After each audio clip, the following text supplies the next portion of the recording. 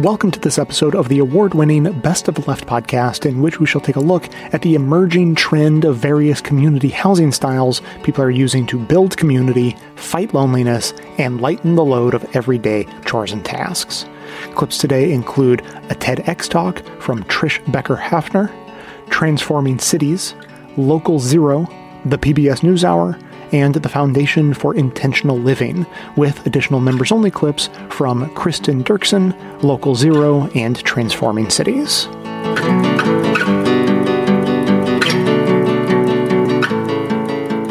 It's the end of a long day of work. You've come home to sit yourself in front of the TV.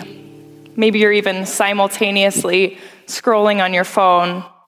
You're either alone or sitting silently next to a loved one, and still you have this ache, this feeling that there just must be more to life than this. My moment was sitting in the front of my suburban home, looking out over a sprawling lawn and into the darkened windows of a neighbor's house, and it occurred to me that I had lived there for 2 years, but had never stepped foot inside a neighbor's house. Not once. It was my partner and I's first home, and we were so excited to make it our own. So excited that we ignored that hint of reluctance that we were feeling. That little voice that said, "Are you sure this is what you want?"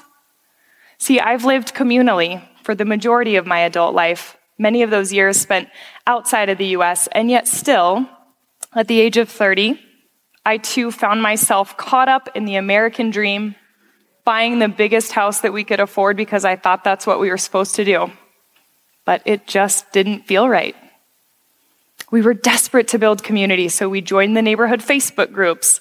We invited neighbors over for dinner, and we tried to make friends while we were out walking our dogs.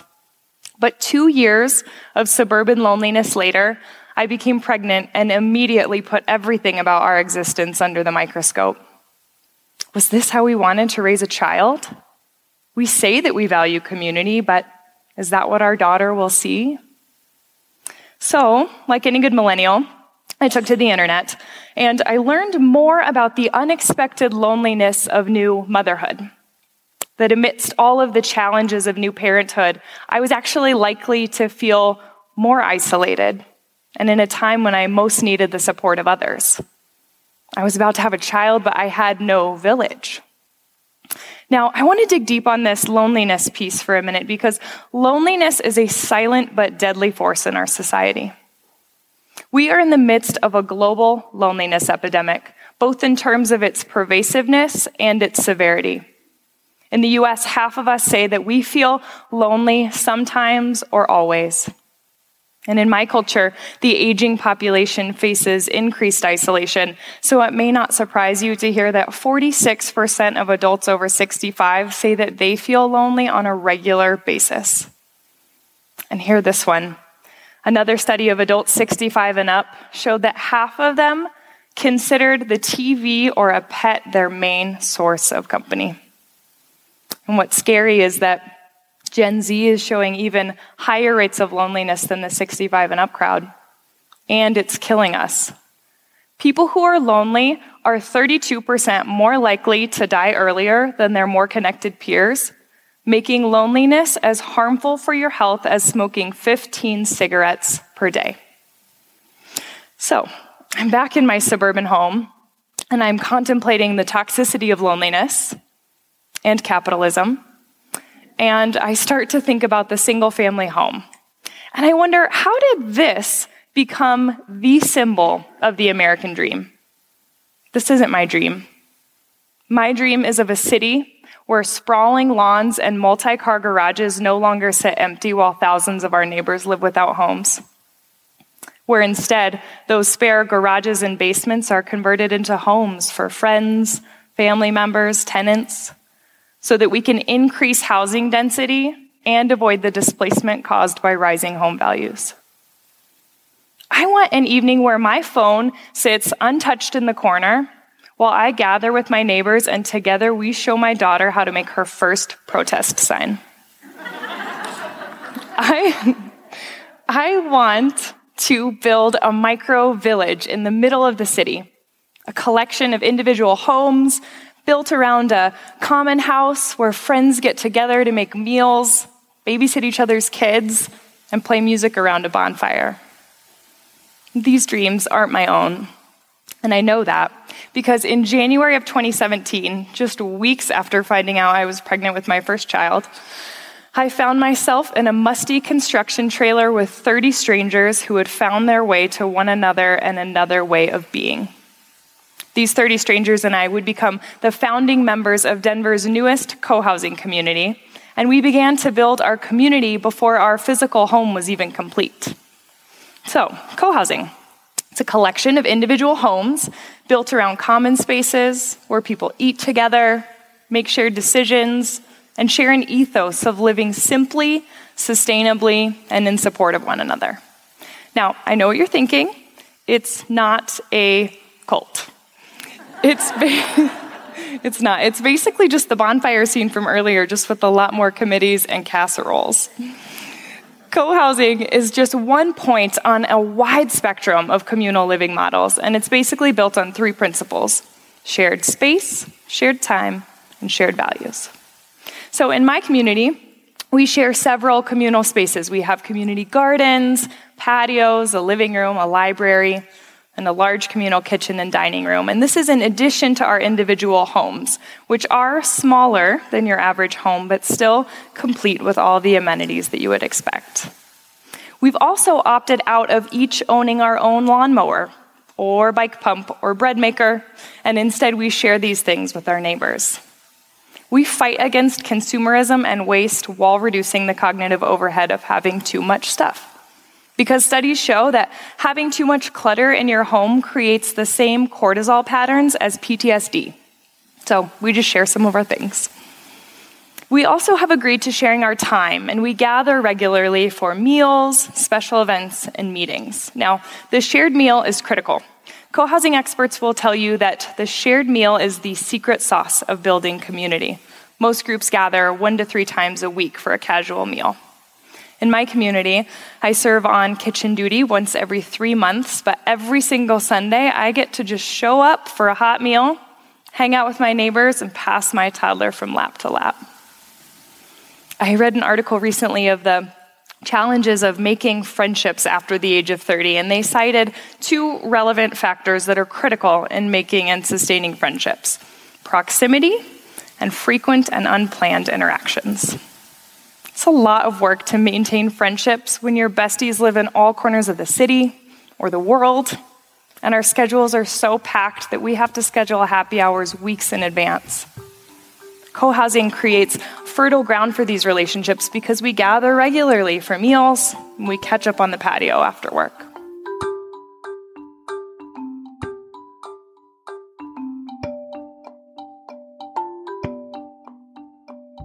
Tell the listeners a little bit about that first study abroad in Denmark. I mean, that seemed to be a massive turning point for you, certainly in your career, but kind of in the sense of that your eyes were wide open after experiencing that first visit.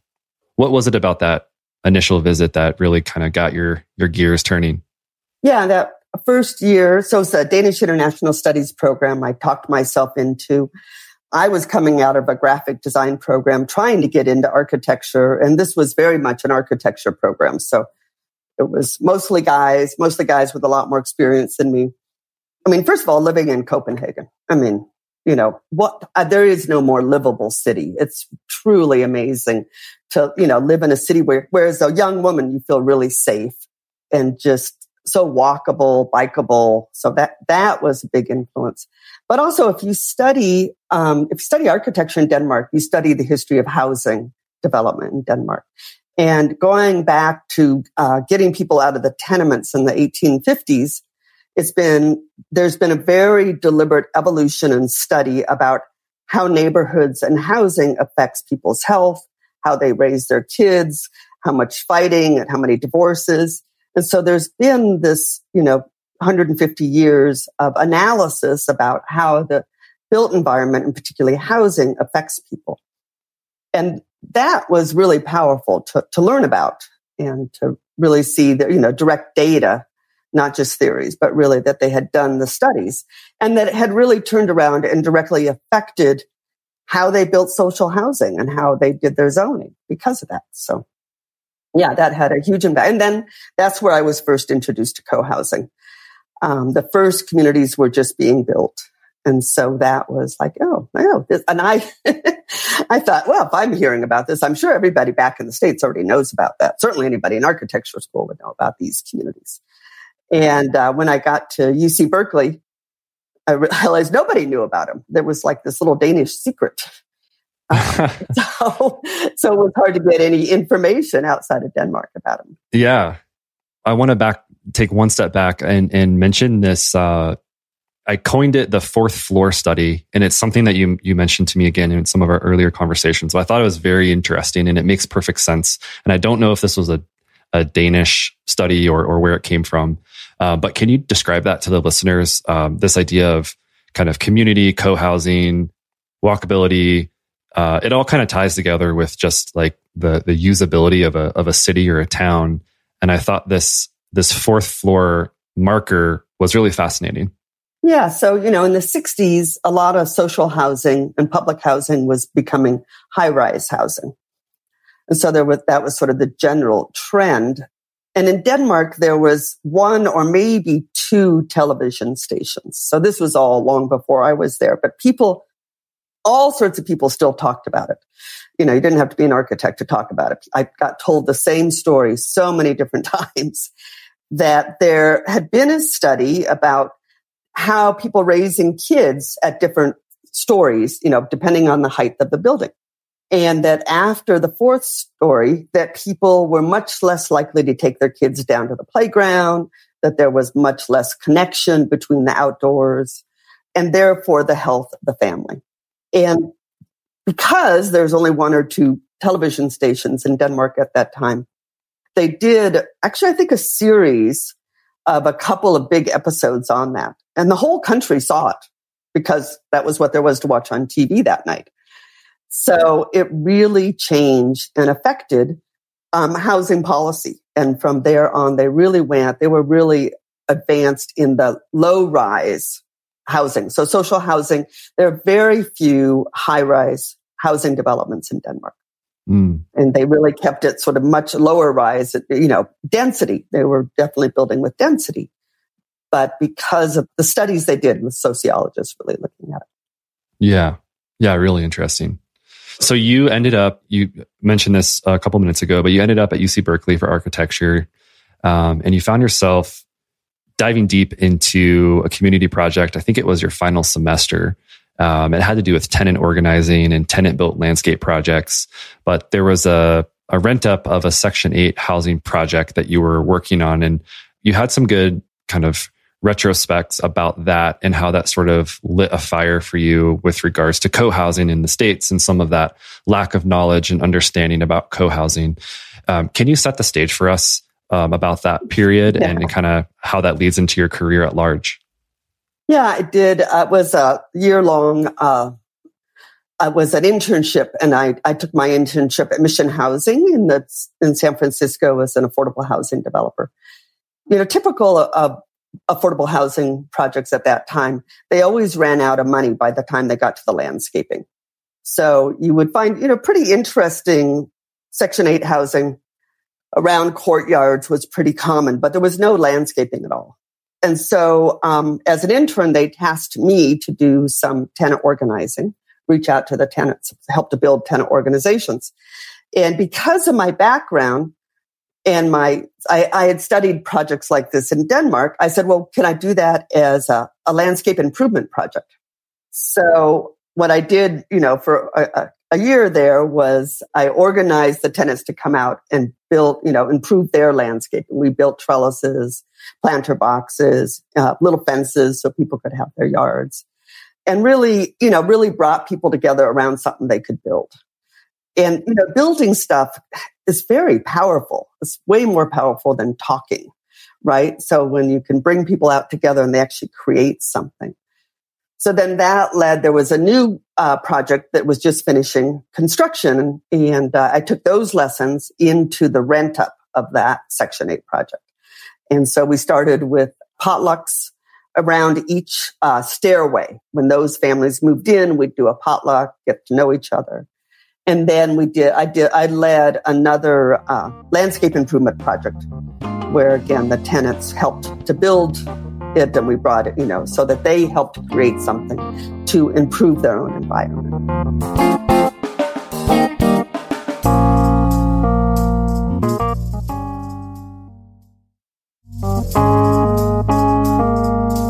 This is the regular dinner scene at Sættedammet, a co-housing community 45 minutes outside Denmark's capital of Copenhagen.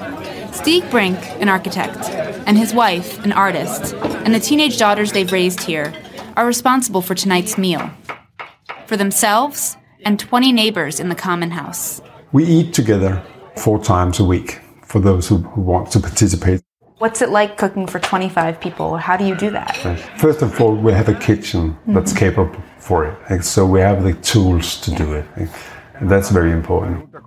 Communal meals are a staple at Sættedammet, where 71 people live in 28 houses, clustered around shared recreational and outdoor spaces, walkways, gardens, and parking, and a common house. Residents are expected to clean shared areas and take turns tending the grounds. Everyone shares resources like laundry facilities, outdoor tools, and play equipment. Small groups of families rotate leading monthly community meetings. You live in kind of a small village. You know everybody around you, and you share as much as possible. So you are a very close neighbor, and you're kind of depending on each other, but you're not obligated to any strict rules. The Sættedammet community is made up of a range of singles, couples, retirees, and families with children. Every family has privacy in a home with its own bedrooms, baths, and kitchen. The land is cooperatively owned, but residents own their homes, a structure similar to a condominium association in the U.S. The cost of homes here is comparable to other homes in the area, but an average-sized household pays about $3,500 a year for communal resources. Sættedammet started 46 years ago and is recognized as the first co-housing community in the world. Britta Bira and her husband Arna were among the first families to move in. We didn't want our family to spend our lives in an insular way, in a house on a suburban street somewhere. And one day we saw a newspaper ad saying that some people had their eyes on a plot of land and they were looking for 25 to 30 families to buy it and build houses as well as a communal house. You share and there's a lot more efficiency. Lisa Berkman, a professor of public policy and epidemiology at Harvard University, says that co-housing harkens back to the kinds of communities that used to naturally dominate our societies.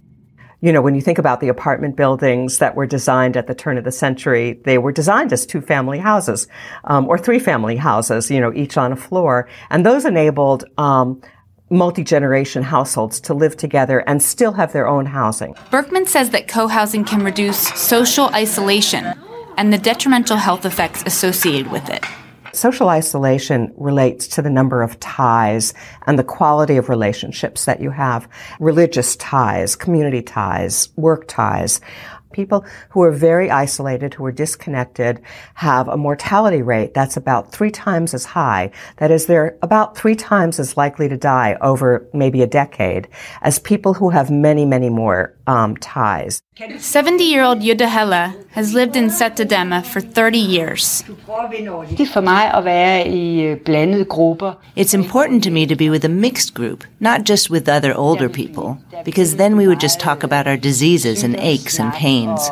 Older people can't give the same energy as younger people can. So having neighbors and knowing their kids, I think that's just like it's a benefit of having a big family.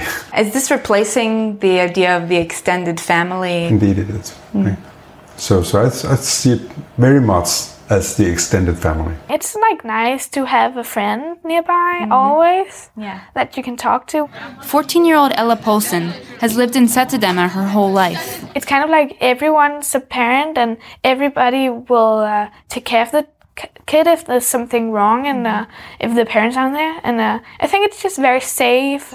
It's estimated that at least 1% of the Danish population lives in co-housing arrangements.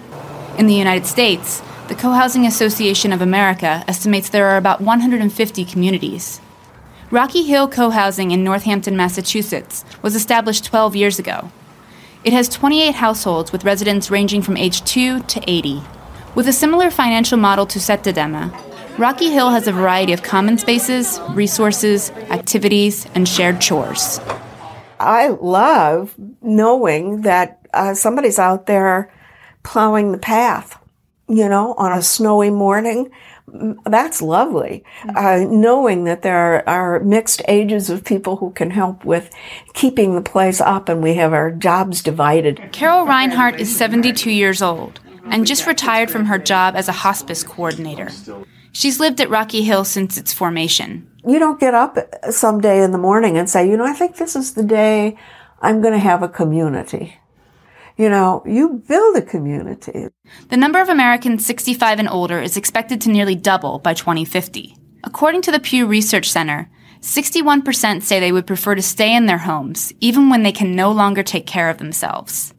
That's compared to 17% who would opt for an assisted living facility. Just 8% would prefer to move in with a family member.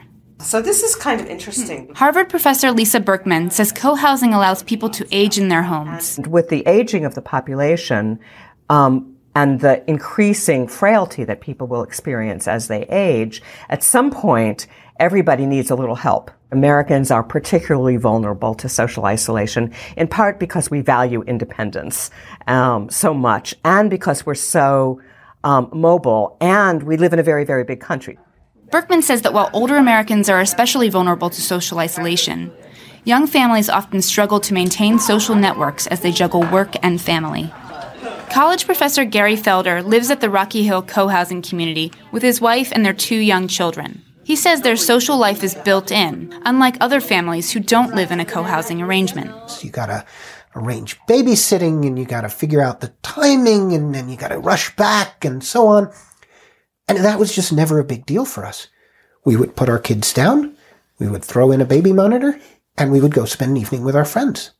Because we're right next door to the common house. Absolutely. And if one of our kids woke up, 2 minutes later, we were in the bedroom. Felder admits that this lifestyle isn't for everyone, and about one family a year decides to leave. The biggest challenge is that you're making decisions with 27 other households. That is the definition of hell for some people. But Felder says that for his family, the benefits they get from an intergenerational community outweigh the difficulties. The other thing which our kids get, which is even more rare in this society, is they have regular interactions with elders, with seniors. They're very aware of the whole process of people getting older and retiring and having physical problems and dying. Rocky Hill residents are coming up with new guidelines to help aging community members, including ride sharing and connecting residents with financial and medical services.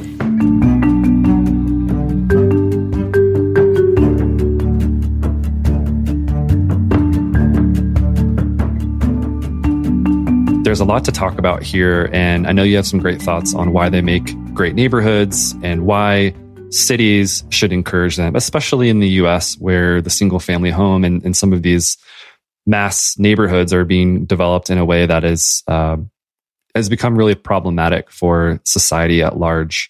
Talk to us about co-housing and what don't we know? Why do they make great neighborhoods? Yes, it's funny. I think that Americans are on one hand desperate for community and on the other hand scared to death of it. And my theory is that if you dropped most Americans into the middle of co-housing community and they woke up there, they would say, wow, what a great place. But choosing it is very hard for people because we're very, very concerned about losing our autonomy. And I think that's actually gotten worse with each generation because I feel like we're raised with fewer and fewer community obligations. Whereas, 100 years ago, of course you went to church. Of course you showed up for the neighborhood potluck. Of course you helped raise the barn. But now I don't think we even have those sort of expectations that people are growing up with. So I think that, when I look at the history of humanity, it's like people have always lived in villages and tribes. The idea that an ever smaller family is supposed to take care of all of its needs, mowing the lawn, maintaining the house, watching the kids, is by itself is really kind of absurd. And that is the radical thing. That's the radical idea, the single family house. The idea that people live in communities where you kind of keep an eye out for each other, you work together on things of mutual benefit. That's ancient. That's the way people have always lived. So I think, to me, I can really speak from my own personal experience. It's a fabulous way to raise kids. Once it's one of the only places you'll find that same sense of freedom that I grew up with, where you can just send the kids outdoor and so it's like, go find something else to do out there. And you've got a lot of eyes on, they'll be safe. They'll find other kids of different ages playing together. And that there's a spontaneous social life, right? That it's not all about appointments and play dates or at any age, whether that's for a 5-year-old or a 35-year-old, that it's a spontaneous social life that you don't have to spend a lot of time organizing. Yeah, truly what you've said, and we've had a couple conversations leading up to this podcast, but these are conversations that I've actually taken back to my wife, and we've talked about this because I think you hit the nail on the head and it strikes a chord. And I think, I certainly was raised in single family homes. We didn't, thankfully I was around, some neighborhoods that had kids around and I had a few friends here and there. But, as I've gotten older, I've realized, and especially now that I have a family of my own, it is much more difficult to feel like you're connected to anything outside of your home unless you make significant effort to go out and find it or to stick yourself into some community. And one of the things that you mentioned when we spoke last time is that there's a lack of a safety net for the society at large, which is now turning into depression, mental health issues. And it's not all connected specifically to this idea of single family housing, of course, but I do think that plays a large part in it. And it's definitely something that's got me thinking about, with a young child now, how do I make sure that we're not siloed every day of the week, and he's not getting out there to see the world and interacting with other kids and adults and situations. And I think that's very fascinating and a little bit sad too, that the United States has moved so far away from a sense of community when it comes to housing. Yes. And, we're social beings, so most of us find some way to create a sense of community, but most of us drive to it. So, you're going to be driving your kid to play dates. You drive to meet up with your friends. Your wife drives to meet up with friends for a walk or a hike. And so that's sort of the other side. So for me, it was always this dual thing of changing demographics in America and how do we adapt neighborhoods to meet those changing demographics. And on the other hand is, I was driven to architecture because I wanted to save the world and use less energy and build solar homes. And I really feel like the way that I can most impact sustainability is affecting the American middle class. It's not about the extraordinary building that nobody else can do again, but the American middle class and the lifestyle that we've all been told that we should be working really hard to achieve uses an enormous amount of the Earth's resources. I mean, every single person on the block's got to have their own lawnmower.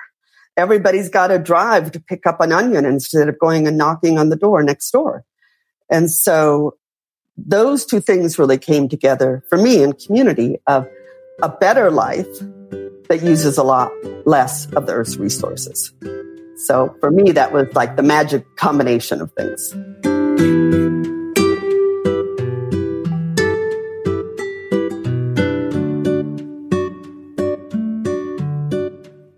So I think that Great Oak's purpose is to provide a safe and nurturing environment for people to live together. And as our vision says, in harmony and in dissonance. It's actually been interesting to me too, how we have continued to even expand our economic diversity within the community. Because after we moved in, people figured out pretty quickly that they could have a renter. And so people started renting out their bedrooms. I happen to live in a unit that has a walkout basement. I converted my walkout basement to a one-bedroom apartment, and other people did the same thing. So now, in addition to owners, we have a significant number of renters, which means younger people. It means people who don't have as much means in order to be able to, afford a mortgage. So it's really expanded the economic diversity in the community, which I think is really wonderful. My name is Edith Lewis, and I live at Sunward Co-Housing. When I was growing up,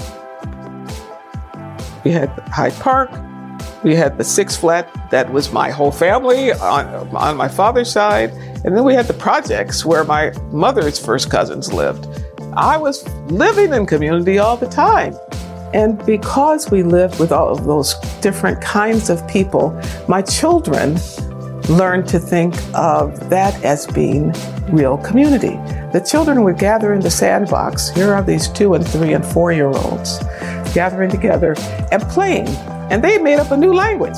They weren't speaking Arabic, just Arabic or Spanish or German. They weren't speaking any of those languages directly, but they were speaking a new language that they had created. And I said, this is what community means.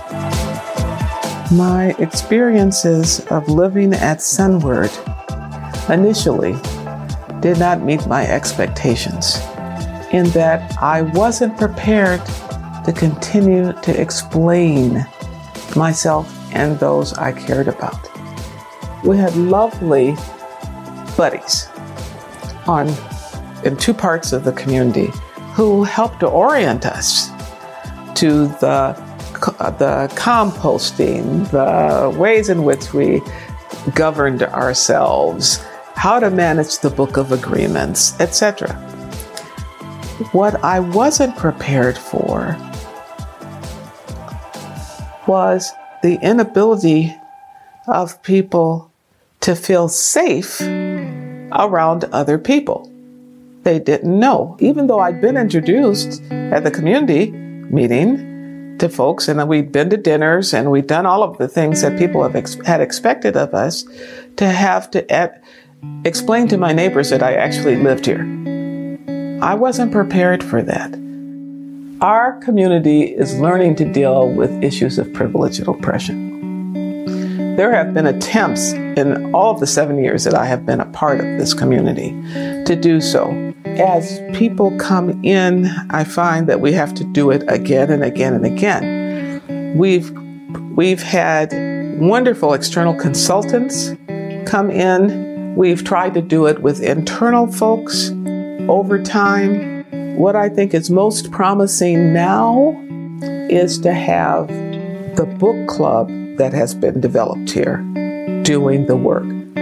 Most people, it's a book club for white people about white issues, about how to manage diversity, because they have to manage whiteness first. When I was eventually hospitalized with the heart trouble, it was my neighbors who came to visit. Other people came to visit. I have lots of friends. I'm not friendless by any stretch of the imagination.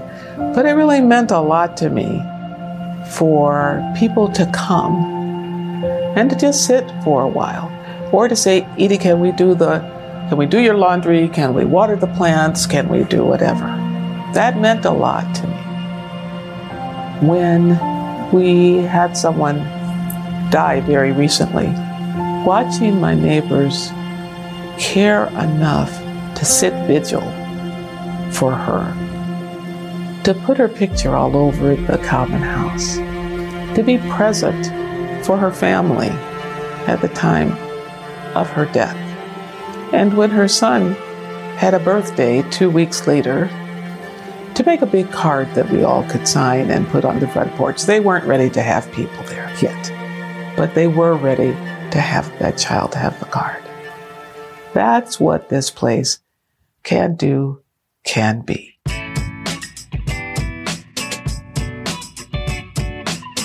So one of the nice things about 3 communities being together is that it's easier to make a satisfying social life. So Great Oak actually has a great fun committee, which is sort of an oxymoron. They put on events, like they just had the Summer Harvest Moon Festival. Sunward has events like the Conscious Cafe every Wednesday, which is really great, and people from here go to. We do lots of spontaneous things like movies in the common house or campfires outside. For me, the main benefit all the way back in college until now is about efficiency, which again I'm not like a touchy-feely co-housing person. It makes sense that when you walk out your door, you should see your friends. It makes sense that 3 people should cook for 50 people. I love the meals program. I love cooking for the meals program. I dreaded cooking every night when I lived on my own. We don't have any explicit policies for going outside the norm for reducing waste.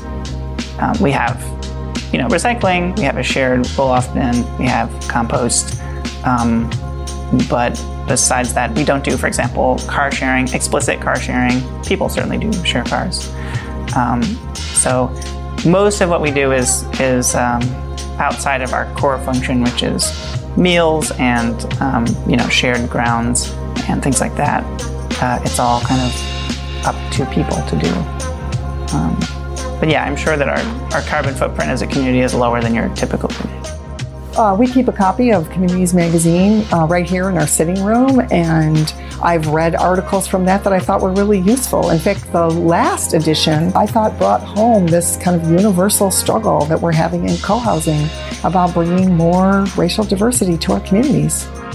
In addition to that, we use the website, ic.org, as a resource for finding out about other communities across the United States. But we're beginning to understand how important it is to build a community that accommodates people from one end of the life cycle to the other, and to be conscious about that. All people want to live, not just with old people, not just with young people, but with people from across the life cycle. Lots of communities can't do that. And it's not always possible to do that. But here I think we can make a conscious effort. And that's really important.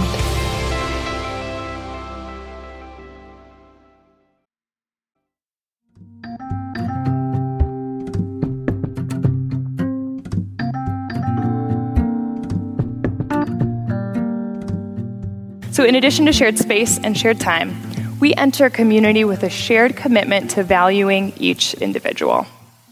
In the early days, the days of the construction trailer, our greatest challenge was to decide on our collective decision-making process. So in my community, we use a modified version of consensus, which means we don't vote, but rather we keep working until we've found a solution that works for everyone. We value the process over efficiency, but yes, it can be grueling at times. In my very first meeting, we dove headfirst into a discussion of whether or not guns should be allowed within each of our individual homes. The conversation was lengthy, it was deliberative, and it was very emotional. And yet, doesn't that reflect what community asks of us? Community demands our time, our labor, and that every voice is heard and valued in the process. My favorite thing about co-housing is the sharing of wisdom and support across the generations. My community ranges in age from 1 to 80, and the best connections happen between individuals at opposite ends of the spectrum. My daughter learned to walk while holding the walker of one of her many adoring aunties. It's the village that I'd always imagined. We support each other. We drive each other to doctor's visits, share old family recipes, and fix broken computers, but mostly we just offer our presence. Co-housing is the difference between saying to a neighbor, "Call me if you need anything," and saying, "I'm always here, and we always need each other." So much about the world is changing around us, and it's not all bad. We're learning to value people over possessions and memories over money. Even companies are embracing flexible work schedules and unlimited time off because the workforce is saying, first and foremost, I'm a human being. And we're learning the value of sharing our resources. A decade ago, our collective jaws would have dropped to think that we would stay in a stranger's home for our vacation or hop in the car of someone that we'd never met. Now we have apps designed to help us share our tools, our vehicles, barter our time. We are in the midst of a movement. And yet, as innovation speeds along, making the world smaller, faster, and more accessible, our eyes still fall more often to our screens than the faces of our loved ones. And with artificial intelligence and automation on the horizon, we are looking at a dramatic depletion in our opportunities to simply be in the presence of another human being. So what if we valued creative approaches to community as much as we value creative approaches to productivity? Now, co-housing is not for everyone. Some may find it invasive or manufactured or just too much togetherness. But capitalism will not bend over backwards to make sure that you have a life of human connection and meaning. It won't. In fact, it will do everything in its power to deprive you of those things in exchange for efficiency, productivity, and consumption. So I've learned that we simply have to create the environments in which we want to live. We must build our own villages. For many of you, co-housing is not the village of your dreams, but maybe still you crave a stronger sense of community. Maybe that looks like starting a tool library, or creating a rotating meal plan with your neighbors, or converting that spare garage into a rental property or a common house for your block. We all have the power to create and live in little villages just by taking our existing neighborhoods and infusing them with some of the principles of co-housing. My family and I have recently outgrown our first community. And once again, we find ourselves in the early stages of building space for communal living. We're creating an intergenerational micro-village in the middle of the city. Armed with the lessons of already having built a co-housing community from the ground up, we're prepared for a long and challenging journey, but one that's fueled by a desire for authentic human connection and mutual support. 3 months after my daughter was born, she was abruptly hospitalized with a life-threatening infection. We held her night after night as she was connected to tubes and devices, and we were awoken by hourly doctor's visits. We were visited often by family and friends, but still felt rather alone in our fear and in our grief. After a week in the hospital, we returned home to our co-housing community with a recovering infant, dropped our bags in the dark entryway, and absorbed what we had been through and what lay ahead. That amidst all of the challenges of new parenthood, we now had a fresh trauma of having feared for our own child's life. My daughter cried with hunger, and our hearts sank as we thought of our home that had sat vacant for a week, lights darkened and food rotting in the refrigerator. Still, we mustered the strength to make ourselves a meal, and as I opened the refrigerator door, I burst into tears because a neighbor had let themselves in and filled it with fresh groceries. In a time that's notoriously isolating, those first months of new parenthood, instead of feeling lost, lonely, and scared, we felt loved, supported, and held. Co-housing is not for everyone, but human connection is. So for those of you out there with that longing, that ache, that belief that there's more to life than work, home, work, and nights spent in front of the TV, for those of you out there, you must know that there are others who share that longing. Now, go and find each other.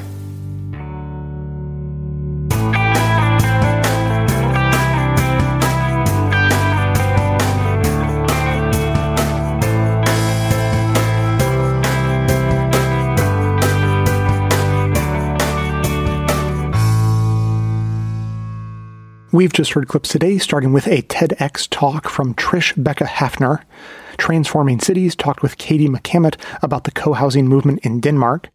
The PBS NewsHour did a full report on co-housing in Denmark. Transforming Cities then looked at some of the communal and mental health benefits of co-housing.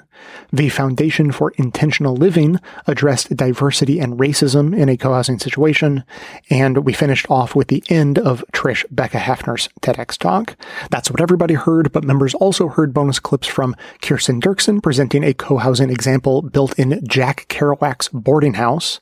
I saw in the paper, 19-room fixer-upper, and I thought, that's interesting, because I am an architecture junkie, I'd say. Did you consider trying to make it into apartments or something? I mean, no. You wanted to do... 19 rooms. I wanted to do 19 rooms. Of communal living.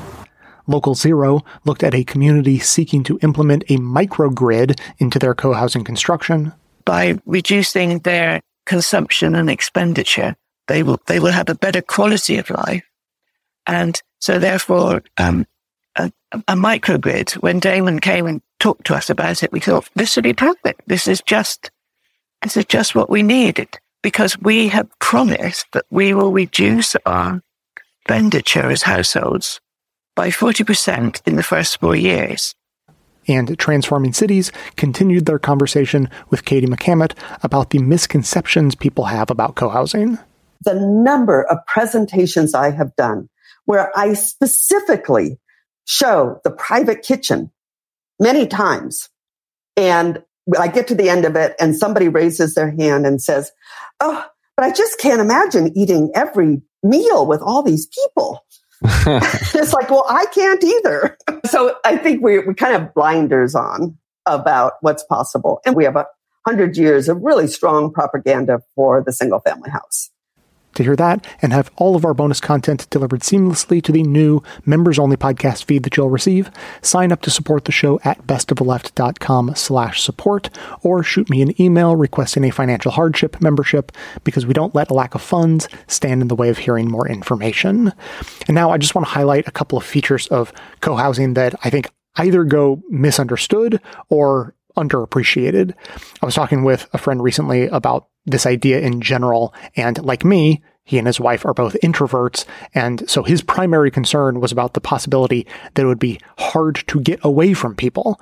You know, on one hand, seeing people is great, but introverts need time alone to sort of recharge. So what if having all these people around made that impossible, or at least very difficult? And that's why I just played that clip there at the end. Members got the extended version, but everyone heard that misconception being addressed. Lots of people like the idea of having community nearby, but also want the flexibility to retreat from it when needed. That sort of flexibility is precisely what most of these communities have in mind, to put each individual in control of exactly how much they want to engage. I think that's probably important for most people around the world, but particularly for Americans who have grown up in a very individualistic culture.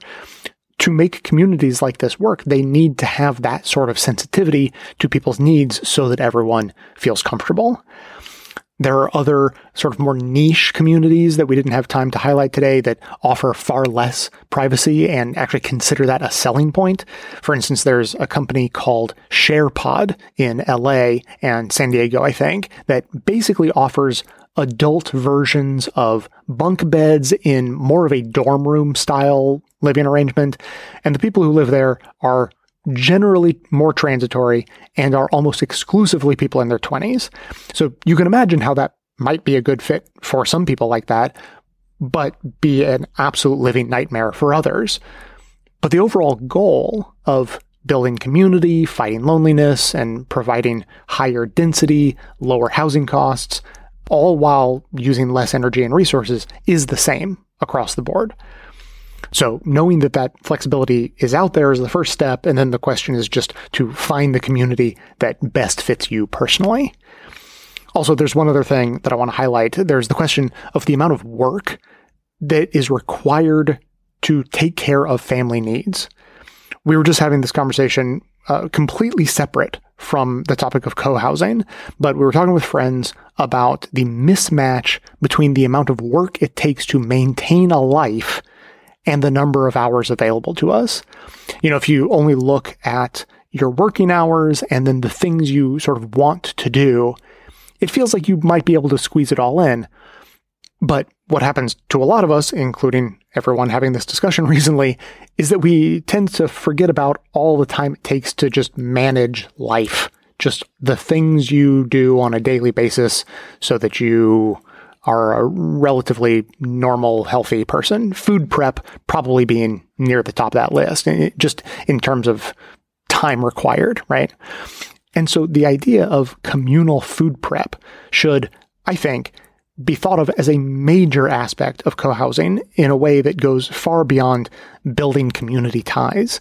It would also free up hundreds of hours a year for each person who is currently responsible for making meals for only themselves and their families. There's been a lot of focus today about the loneliness epidemic, but we're also in an epidemic of burnout. So what could you do with a few hundred additional hours in your life each year?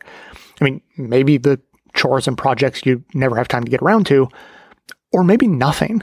Maybe just take some time to recover from the rest of our busy lives. And pretty much the same goes for parents whose kids are home and in need of either supervision or entertainment. Summer vacation is upon us. Wouldn't it be nice if those kids had a mixed generation community around them to plug into and be watched over by? What could you do with those extra hours of quiet? So that's going to be it for today. As always, keep the comments coming in. I would love to hear your thoughts or questions about co-housing. You can leave a voicemail or send us a text at 202-999-3991 or simply email me to j@bestofleft.com. Thanks to everyone for listening. Thanks to Dion Clark and Aaron Clayton for their research work for the show and participation in our bonus episodes. Thanks to our transcriptionist trio, Ken, Brian, and LaWindy, for their volunteer work helping put our transcripts together.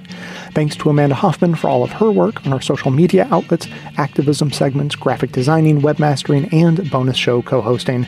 And thanks to those who support the show by becoming a member or purchasing gift memberships at bestofleft.com/support through our Patreon page or from right inside the Apple Podcast app. Membership is how you get instant access to our incredibly good and often funny bonus episodes, in addition to there being extra content, no ads, and chapter markers in all of our regular episodes, all through your regular podcast player. And if you want to continue the discussion, join our Discord community. There's a link to join in the show notes. So, coming to you from far outside the conventional wisdom of Washington, D.C., my name is Jay, and this has been the Best of the Left podcast, coming to you twice weekly, thanks entirely to the members and donors to the show from bestoftheleft.com.